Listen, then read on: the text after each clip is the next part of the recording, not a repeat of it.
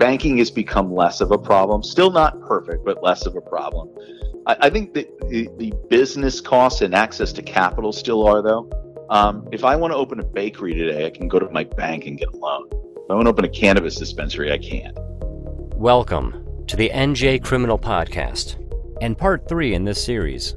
You are part of different committees and associations. Just briefly, the New Jersey United for Marijuana Reform Steering Committee.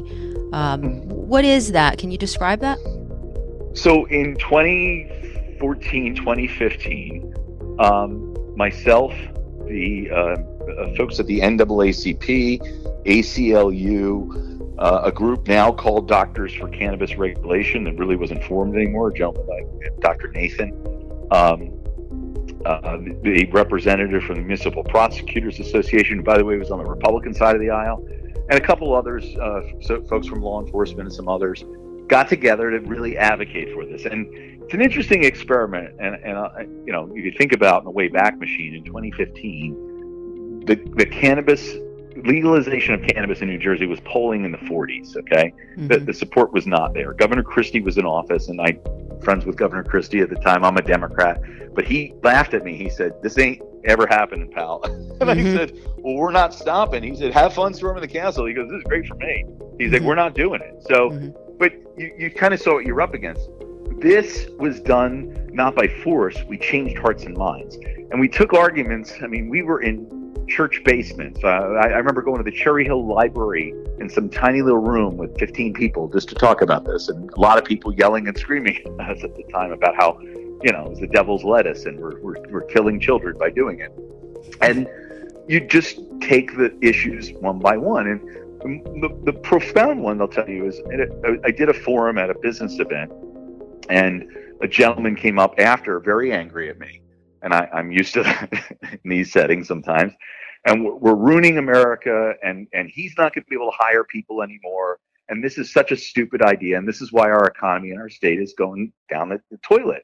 And I said to him, two things. What do you do, right? What do you do with a 30-year-old person that sold dime bags when they were 18 to put food on their, table? And what do they do now? They need to go get a job and go work. Great. They can't. They have a criminal record, right, for doing something stupid a while ago, and they can't go. They couldn't go to school. They couldn't get a college loan, and they can't come work for you at your company, right? Right. We've talked about that issue on other episodes of this podcast, so it's a huge issue. And that's about expungement, right? And boom, you got him. Absolutely, we should do that. And you're right. We shouldn't be arresting people for this anymore. Okay. That's step one. Now, the next thing was I asked him what he did for a living. This man ran a company that manufactured high-end plastic bags for tech companies. So when you open your cell phone and you get that bag full of goodies inside, he made those things. So I said to him, "Do they have zippers on them?" He goes, "What do you mean?" "Yeah, of course. Yeah, we do all that kind of stuff." I said, "Have you ever thought about being a supplier to a cannabis company?" Whole attitude change. Yeah, well, I bet. How would we do that? And I go, "Well, you don't think the guys coming from Colorado are bringing their bags with them when they come? They're going to hire a local supplier. And if you're doing that now for tech companies, don't you think you've got the ability to, transfer those kind of ability?" We had a new convert, right? But you've got to take people as they come, because some folks are here for the racial social justice arguments, and the ACLU and the NAACP laid out phenomenal research and arguments to show that black and brown people were tagged 4 times as likely to be arrested than I would be, despite similar use, right, in terms of cannabis. But black and brown people were targeted and incarcerated more, and it was disparate. And we talked about the fact that having a fair industry would ensure that we were taking people out of the black market and bringing them in the sunshine. We had those conversations. We had them across a variety of different cultural lines. We took people as they come, and we educated, and we won 70% of the vote in 2020 by doing that. And in 5 short years, really, we're able to change people's hearts and minds on this topic. By providing facts, right? Facts. We took every issue as it came. There was a concern over increase in drug driving. We showed that through research that in Colorado and Seattle and some other places, they had not seen an incredible bump. There was an initial bump in insurance costs, which frankly, insurers that decided to bill a premium in, but there was an increase in crashes. There was, however, in Colorado, a huge increase in hospitalizations and ER visits at the initial stage of legalization. And that was because of a lack of education on edibles and dosing. And that's actually been all changed through regulatory work where you're required to have proper dosage and education about people were eating too many edibles Right. and feeling horrendous. And they thankfully weren't dying, but they wish they did. And then Right. we're presenting at ERs. But that was a hiccup, but we owned it. We owned that issue. We dealt with it, and you didn't hide it. You didn't yell at people and call them racist for bringing it up. You addressed it. And by the way, the industry helped to fix it in Colorado, Las Vegas, and other places. Yeah, I do think one issue that needs to be discussed, and I'm trying to have someone come on to talk about it, is the issue of being able to quantify when you're talking about the topic of impaired driving and how that is going to be dealt with by both prosecutors. I'm a former prosecutor and defense attorneys, and certainly we've got the State versus Oleneski case that's pending before the Supreme Court, which is they're challenging the drug recognition experts and the admissibility of all that. But I do think, and I have not done any real research in other states, but how they are. Is there a bright line cutoff? Or are they, is it basically going to be a matter of taking a blood draw and quantifying the active metabolite? But I think that's going to be a little bit of an issue that's going to have to be fleshed out by law enforcement. Listen, the one thing I know, I told somebody, I had the pleasure of sitting in the municipal court in Evesham in South Jersey for a traffic violation. God bless you. Yeah, it was a fun experiment, but I was pleading down a moving violation. But I sat there, and the first ones they do are all the drug violations and DUIs, and there were several convictions for DUIs for driving under the influence of narcotics or drugs, and several were from cannabis. So previously, and you refer to the Supreme Court case, and we're going to see where that ends up. We were using drug recognition experts. Sometimes it's a field sobriety coupled with a blood draw. There was just an incident where I think there was a death where a woman was charged, I think in Ocean County. I just saw that. Yeah, it was a blood draw that I think I just read because I'm curious right now. But there's a whole nother issue outside the criminal component of just, from a liability standpoint. We've seen with cops right now, right? The Attorney General put out a memo earlier this year, which was very controversial, and PBA has come out, and Mayor Phillip in Jersey City has come out against it. That would basically say that police are allowed to use adult use cannabis products. And there's another viewpoint, and particularly in Jersey City, where you have to purchase your own weapon. You can't.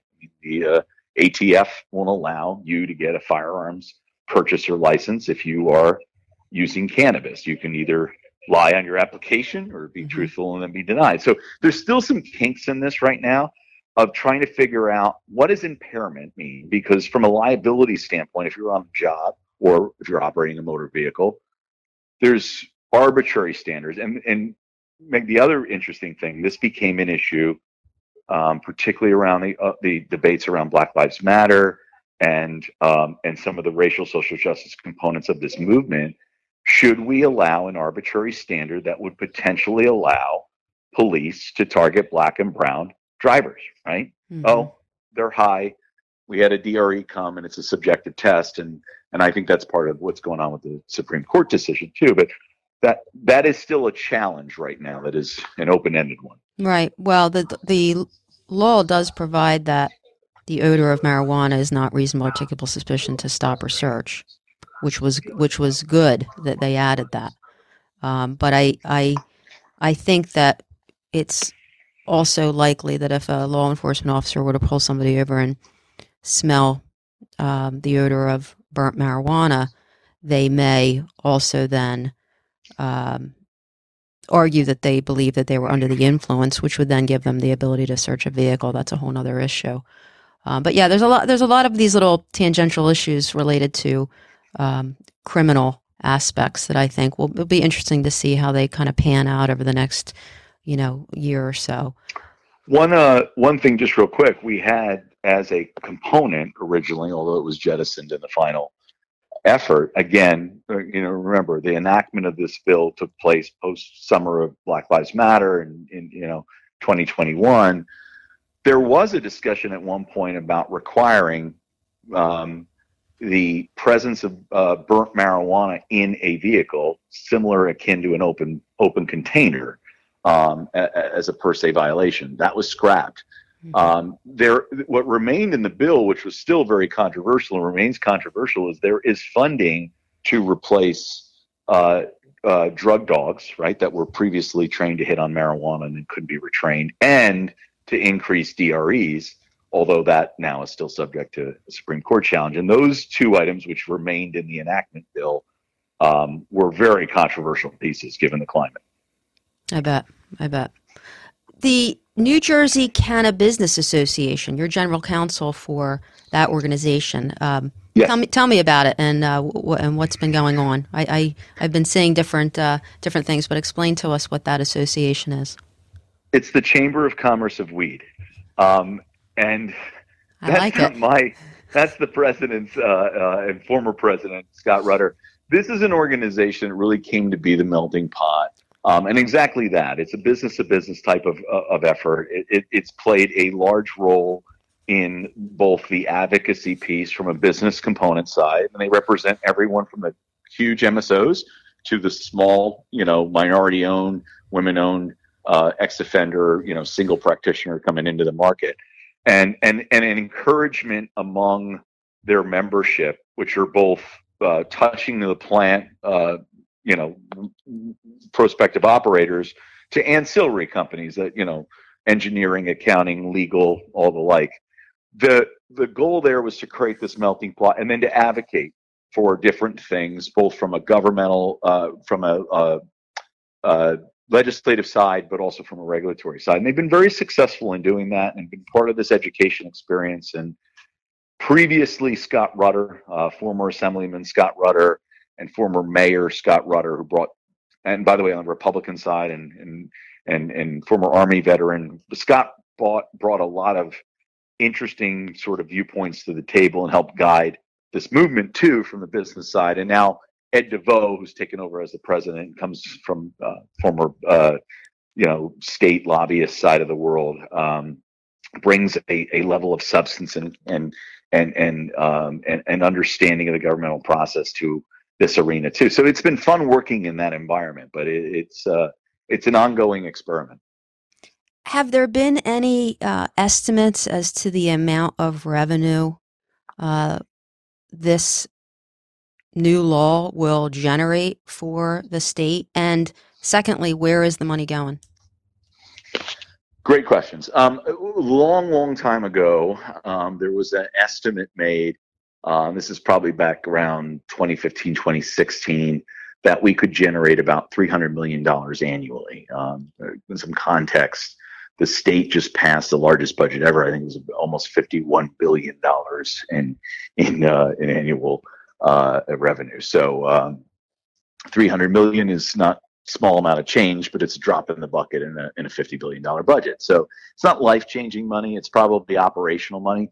That money is going to go to some extent to fund the general fund. I mean, all money that comes in for some extent purposes goes into the general fund and then gets reallocated each budget year by the legislature and the governor.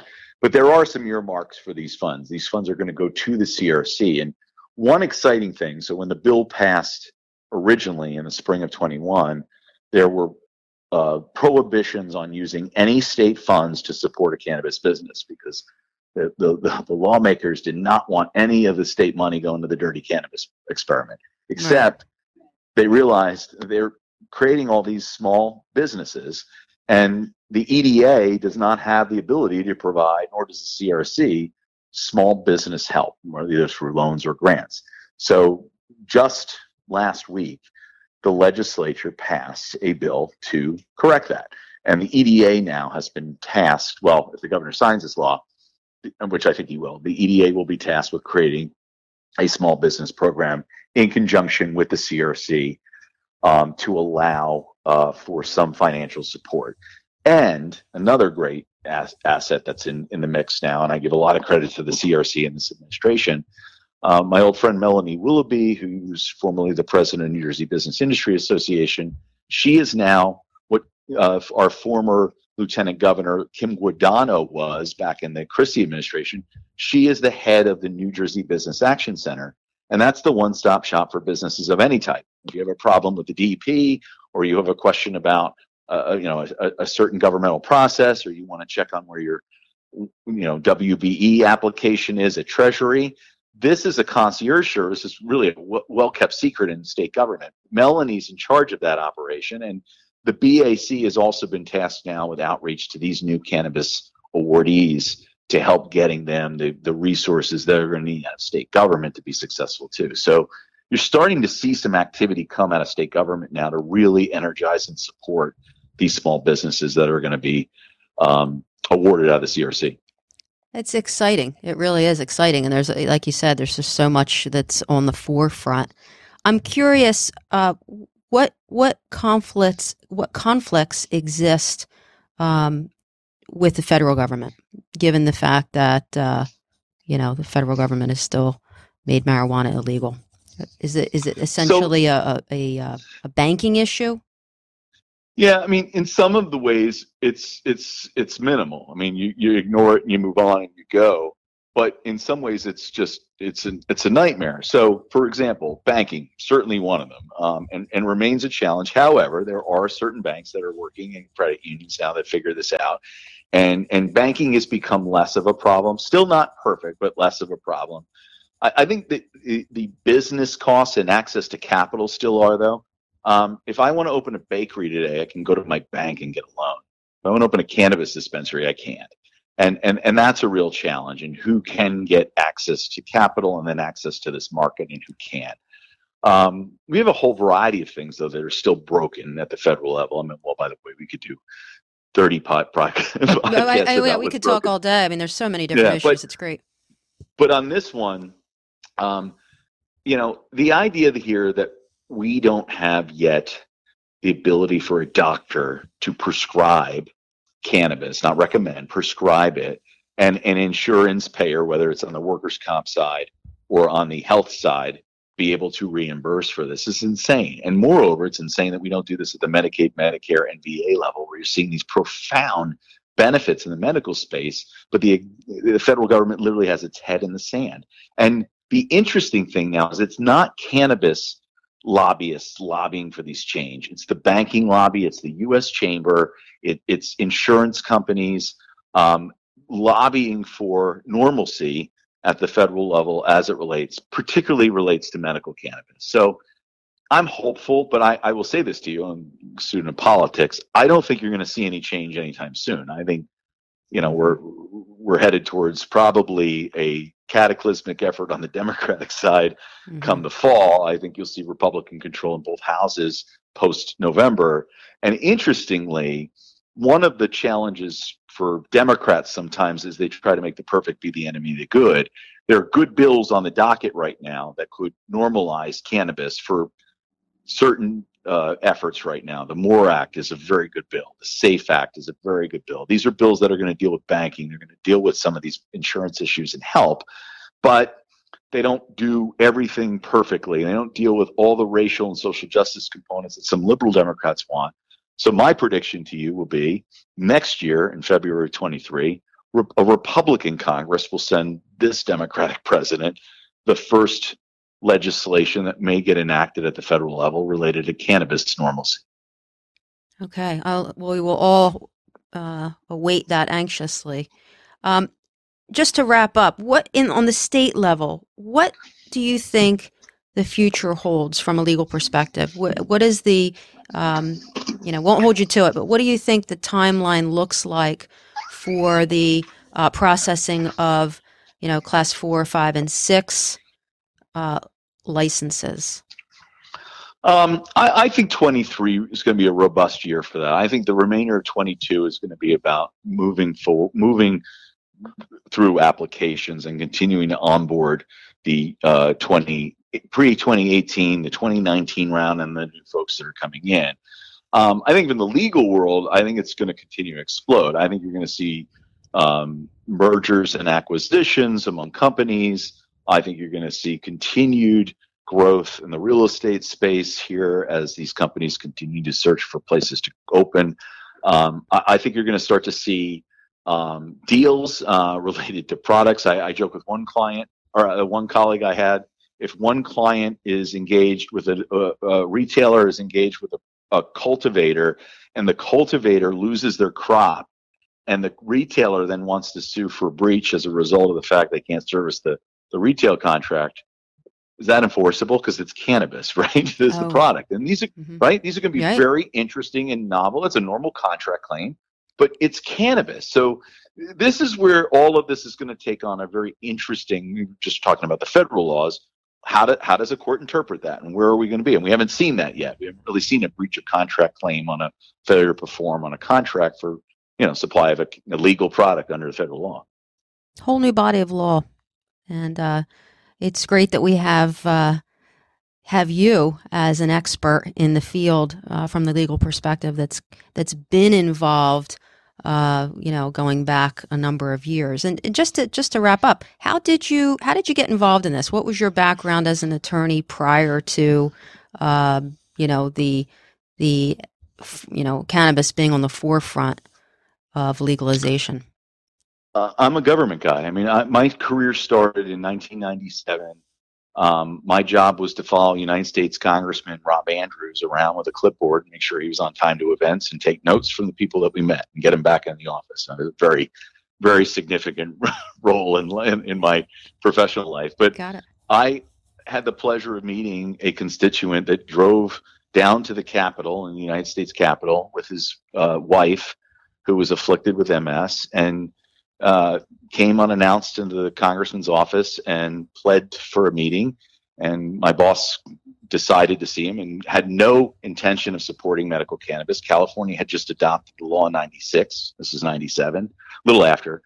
And I watched this man and this woman, who he was wheeling around the Capitol in a gurney because she couldn't walk, change his mind, and changed his mind on what he said was a bunch of hippies out in California, and this is stupid, and we shouldn't be paying attention to it, to, oh my God, these are real people with real lives, and this is helping them, and why should I stand in the way? So that was my first education. I had the pleasure of serving two speakers in the New Jersey General Assembly. I was the executive director to then Speaker Joe Roberts, and had the pleasure of serving Sheila Oliver when she was speaker in the assembly as her executive director, and I helped to write the state's first medical law in 2009. And again, I got to interact with patients who came to us to talk about why the state should do this. And this was common sense. We were denying people life-saving medicine. We were denying jobs and a new industry to a state that needed it. We were built on the pharma and agriculture economy. Geez, Jersey was built for this. So when I left government and I joined Archer, my job was to create their government affairs program, and I did. And that's what you do, right? You go into a job and do what you're asked to do. Don't try to do something different. But I went to the firm several years after we were successfully established there and said, I'd like to do this. And I give my firm a lot of credit. They could have said, maybe they did. He's out of his mind, but and it was a very difficult time. This is like 2014, 2015, and this was not a popular topic. And so my view there was, I can lend my experience in the law, my experience in government and government affairs, some communications abilities to kind of try to change hearts and minds, and let's build our economy, right? This is, about jobs in the economy just as much as anything else is. Let's give people the relief they need. Our medical program was still broken, it wasn't maturing. And then the other side of this is there's so much opportunity here for young entrepreneurs to jump into a new market. We've seen this in the craft beer industry.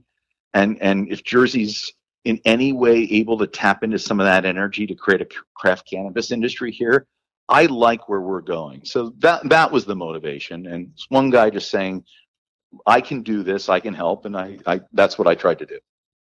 It sounds like it was a long time coming, but based upon a lot of years of experience. And once again, it takes us back to just the facts that there was, when you look at at the kind of cost benefit, you were able to address concerns on a case-by-case basis and on an issue-by-issue basis.